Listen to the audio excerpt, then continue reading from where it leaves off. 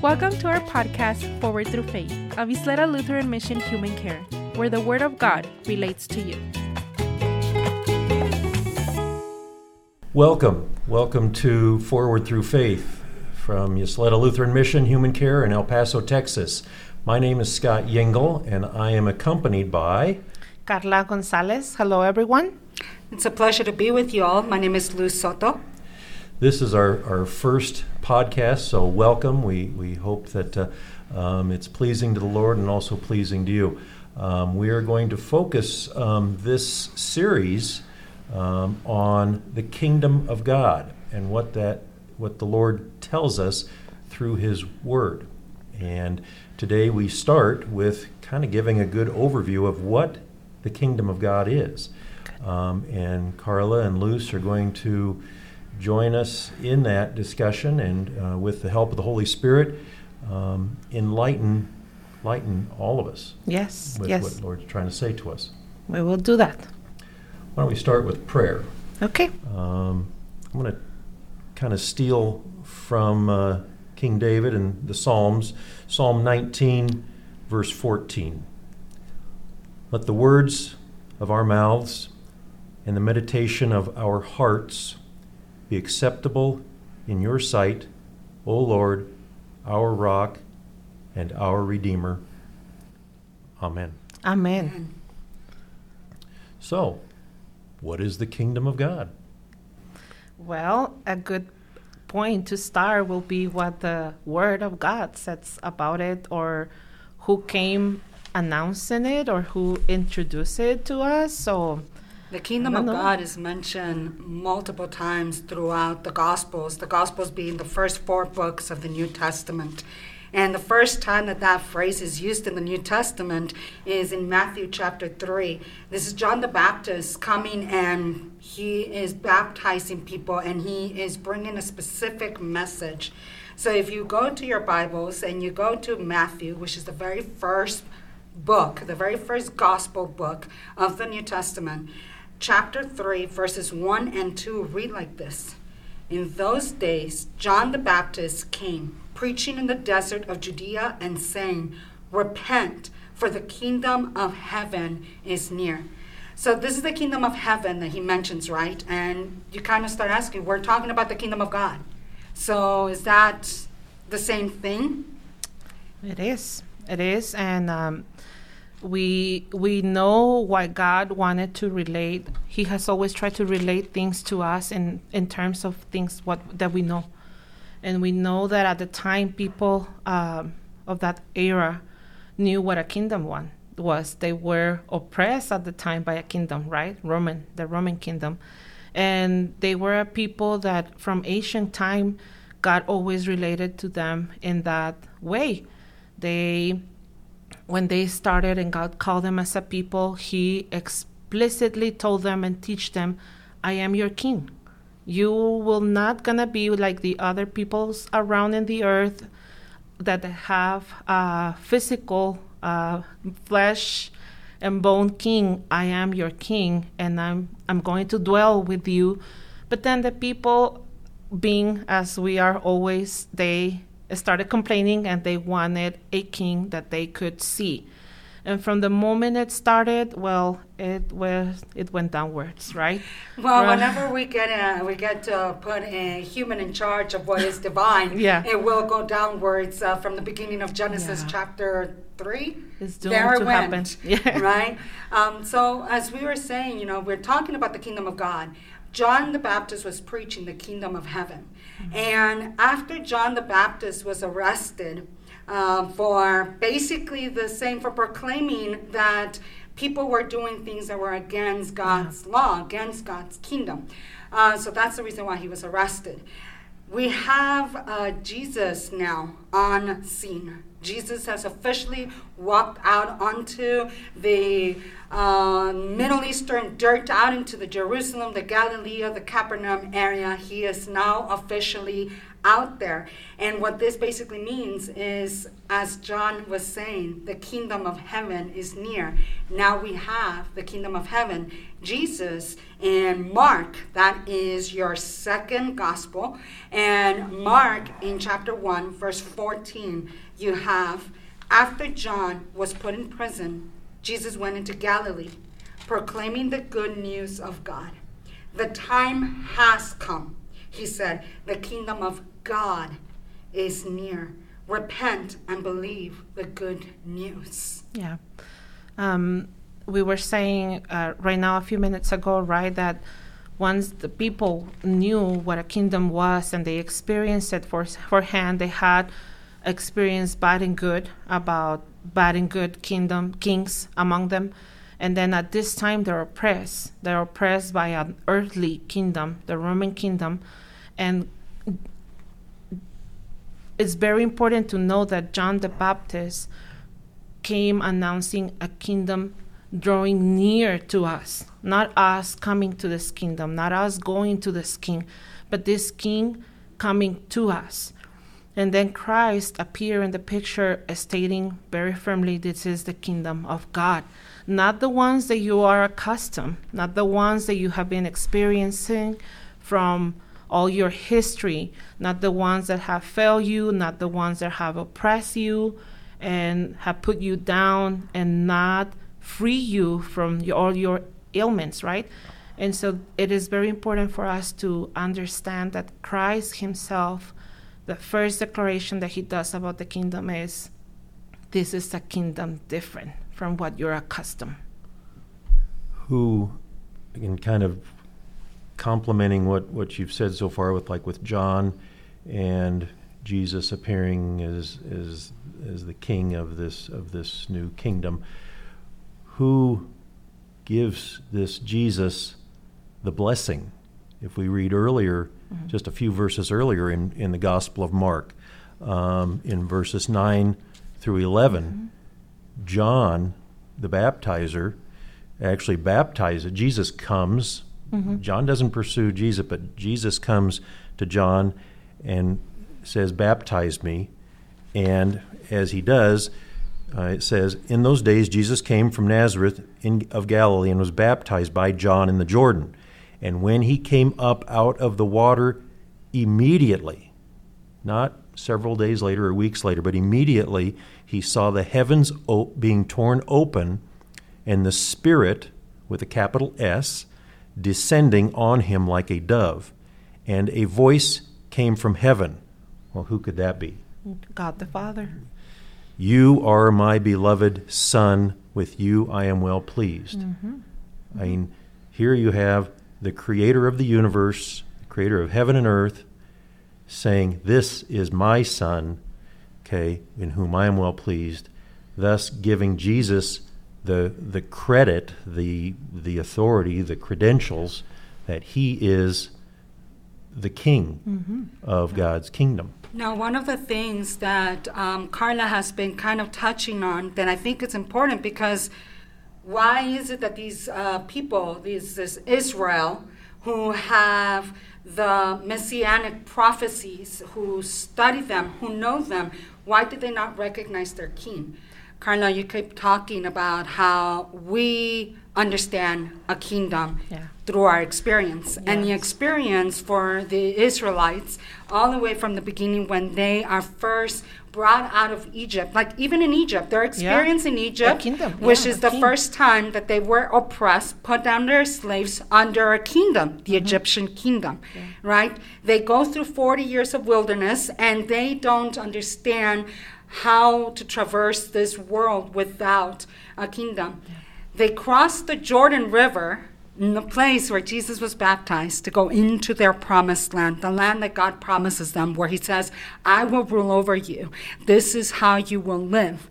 And then they start seeing all the other nations around them. That is exactly, you touch on a word that I really like about this, and many of us, human, sinful, sometimes have a negative approach to it. but rule over you. The fact that God established a kingdom is explaining and displaying for all of us the type of God that he is.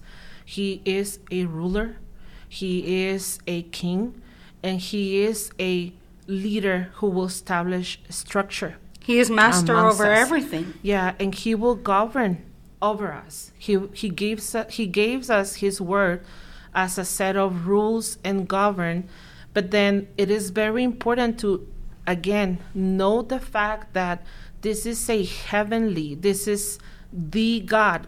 God became man to be amongst us as a king and teach us exactly what it is the kingdom of God, which is exactly the contrary of what we many of the times know about it or we expect about it. We do see some similarities. I was talking to Luz the other day, and I was telling her that on earth, monarchies are established by dynasties, right? Families of hundreds of years, and they come from this family, and then there comes your king. Well, we can trace Jesus' genealogy back to Adam and Eve. God is also a God of structure in that matter. A king has the power, has the dominion. When you go to a certain kingdom right now on earth, you go to the United Kingdom or Spain, you know they have a king, and you know that is the guy. He has the power, and the people around him serve him, do maintain the rule. Well, God's kingdom is also like that, in that aspect, that the king is sovereign and he rules, and his rules are the ones who dictate how his citizens live. But where we start seeing the amazing difference in this kingdom with God is that God is God and men are men. Men will do evil, and God is perfect. A perfect, loving, saving, redeemer, server God. Not a king like you and I are accustomed to see.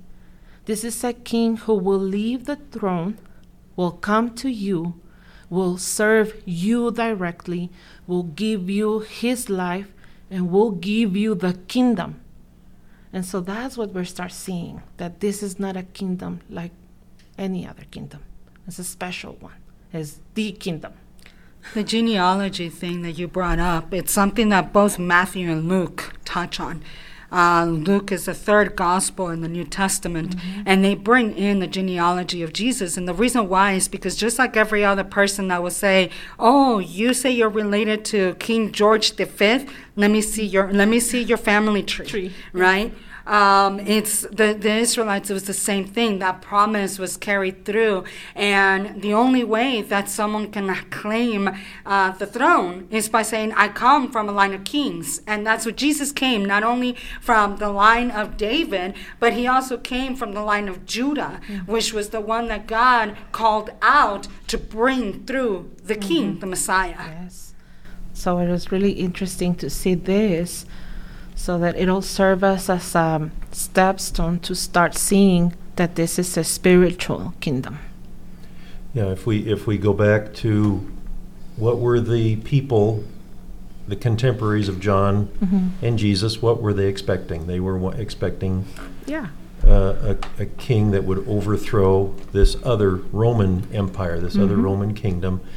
They were expecting somebody that would take over and be like a King David and would defeat all the enemies.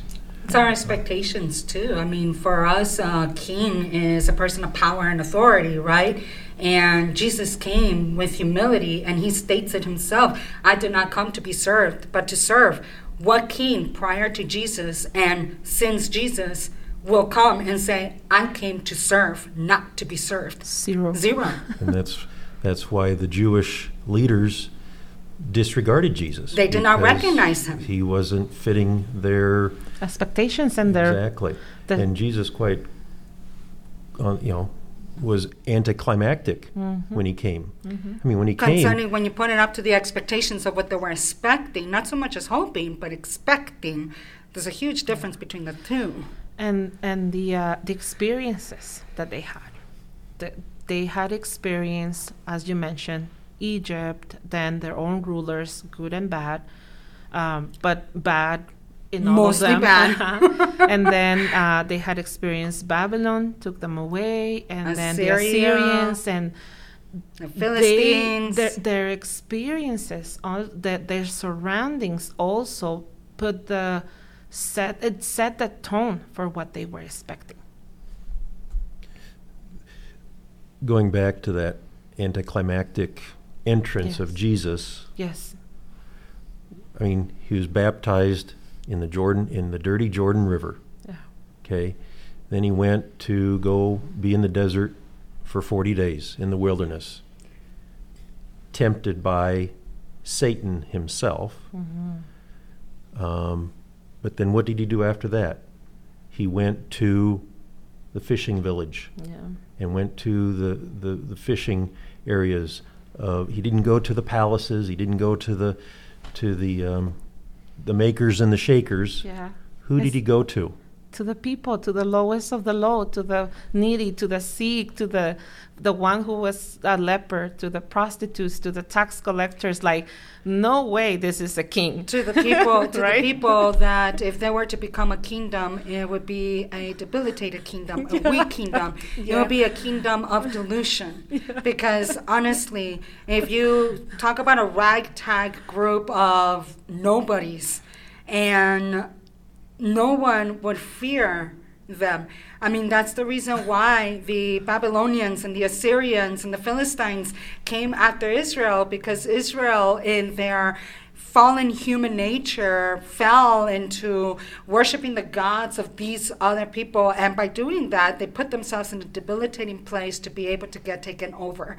Not only that, but God gave them over, because in all honesty, God is the one that was holding on to them. And God chose to give them over because these people, that's where they wanted to go. That's where their hearts were, right? But he always brought them back. And that's the other beautiful thing about the kingdom of God and the difference between what we know as kingdoms. If you're an expat, an expatriate, and you leave the United States and you move over to Spain or whatever, the president of the United States is not going to come looking for you, knocking on your door. Come back. We miss you. We want you back in our country. You're in trouble. We hear you're in trouble. We're coming to help you. No, forget no way. that. When I was in Honduras, I had to look up because it was a trip advisory 3, which means a lot of caution because there's kidnappings, cartel activity, blah, blah, blah, down in Honduras, right? And I looked it up, and the one thing that I found interesting is that it made it very clear that if I went to this, one of the places in Honduras called Gracia de Dios, which is kind of interestingly ironic, which is the grace of God. It says very clear that if I were to get kidnapped in Gracia de Dios, the United States will not come to rescue me. They will not send their SEALs. They will not send their Rangers. They will not even send the Coast Guard. That's why it's called Gracia de Dios, because Gracia de Dios The was one going that to carried me go after through. you. That's what I get about that. Thank God I went to La Paz. I guess that what we're trying to put up in front of you, and I really want to put in the place of whoever is listening, is that don't feel bad. We can all be misguided, and we all need the revelation to be shown and taught to us. In this day and age, monarchy looks like this very fancy and pompous guy sitting in this palace, and when the babies are born in the monarchy, the whole world is watching, and they put them in these robes that are made of silk and are very fashionable and famous, and they're shiny, and your eyes are drawn to it. But then here we are presented with a king that is born in a stable. Surrounded by barn animals and Yes. barn smells. By the way. And the first visitors that pay him a visit are the lowest of the lows, The shepherds. lowest, the shepherds that were outside. Angels made the announcement, right? But it wasn't posted on social media. It was just the angels announcing this to the shepherds, and of course we need to erase all of that. That we're being fed And we need to look at this spiritual kingdom with the eyes that God wants to give us, so that we can grasp the truth that this kingdom is from heaven, is the heavenly kingdom, is the kingdom of God, and that we can absorb it, we can learn about it, and we can make it our own for what it is, not for what we want it to look, or this God that we want it to be precious and gold wrapped. No, this is our servant king, our servant God. And we need to wrap our minds around that The idea. God that would wash our feet. Leave the throne. The creator of the universe would stoop down and wash our feet, let alone take our cross sin upon himself.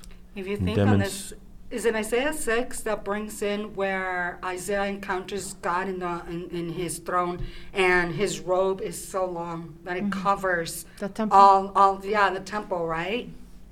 And this same God whose robe covers the temple takes off that majestic holy robe and puts on the flesh of human weakness, because the one thing about our King is that our King didn't just come down to spend the day with us and then go and stay in a 5-star hotel for the night. And be able to rest and get a massage and have his feet and his hands manicured, and then the next day come out into the streets to give out food and to shake hands and to kiss babies and then go back for the jacuzzi. He did not. He, by putting on the human flesh, he also put on our weakness. He put on the struggle of the temptation. Jesus never sinned. The entire 33 years that he lived, he did not sin. But that does not mean that he was like, oh, sin. He was tempted. He struggled with temptation. He struggled with the hunger. Does hunger not make us sin? Yes. He struggled with exhaustion. Does exhaustion not make us sin? Yes. He displayed anger, but this was righteous anger, because anger is not a sin. It's the actions that we do in response to it. But this is the God that took on our lowly pauper clothing, our skin, and left behind his divine majesty. I like that you mentioned this majesty that you're talking about in Isaiah, and it paints a very awesome picture for us. Let's not forget the fact that, yes, this is a majesty, a God of majesty, sovereign, creator of the whole universe. It's not that we're saying that our God is a lowly servant, which he is, but it's not denying the fact that he is the King Almighty of kings. And the fact that he delivered the kingdom to us, it has a purpose. It serves a purpose to teach us of his structure, how he works, how he rules, how he governs, and how he wants his people and his children to dwell with him, to live with him and with one another in this kingdom. It's setting the first step to teach us that in this kingdom we will do things differently. What you said made me think of an upcoming episode and one of the parables. Yes. But that's for a little bit down the line. Yeah. But we'll be talking more about the kingdom of heaven and the kingdom of God and what it is, and focusing a lot on the parables that Jesus told that paint pictures that help us use, their earthly stories with heavenly meanings, helping us to understand what this otherworldly, this divine, this not of this world concept of the kingdom of God is, by using terms and stories and things that we are familiar with here in this earth. Mm-hmm. So with that, kind of a little prelude to what to expect in the weeks ahead. Mm-hmm. Thank you for joining us for this, our first podcast of Forward Through Faith. We're so glad that you're here, and we would love to close in a prayer, if one of the ladies would like to do that. It will be an absolute honor to come before you, Father, Creator, Master of this universe, our ruler, King of Kings. We just ask you, Father, that you bless the words that are being spoken, that they be from your Spirit, and that the people hearing it, Father, open their ears and their eyes, and Father, open their hearts, that they may receive your life-giving word, that they may hear the call to come and join into your kingdom, Father, your kingdom that walked this earth in human and flesh, and the kingdom that still walks this earth within us, among us, through us. Bless this day. Bless every single person that hears us, Father. May they encounter you. All of this, Father, we give to you and we place into your hands in the name of your precious Son, Jesus Christ. Amen. Amen. To keep learning more about God's Word, join us at San Pablo Lutheran Church, located at 301 South Schutz in El Paso, Texas, or call us at 915-858-2588. To learn more about our ministries, visit our website www.ylm.org.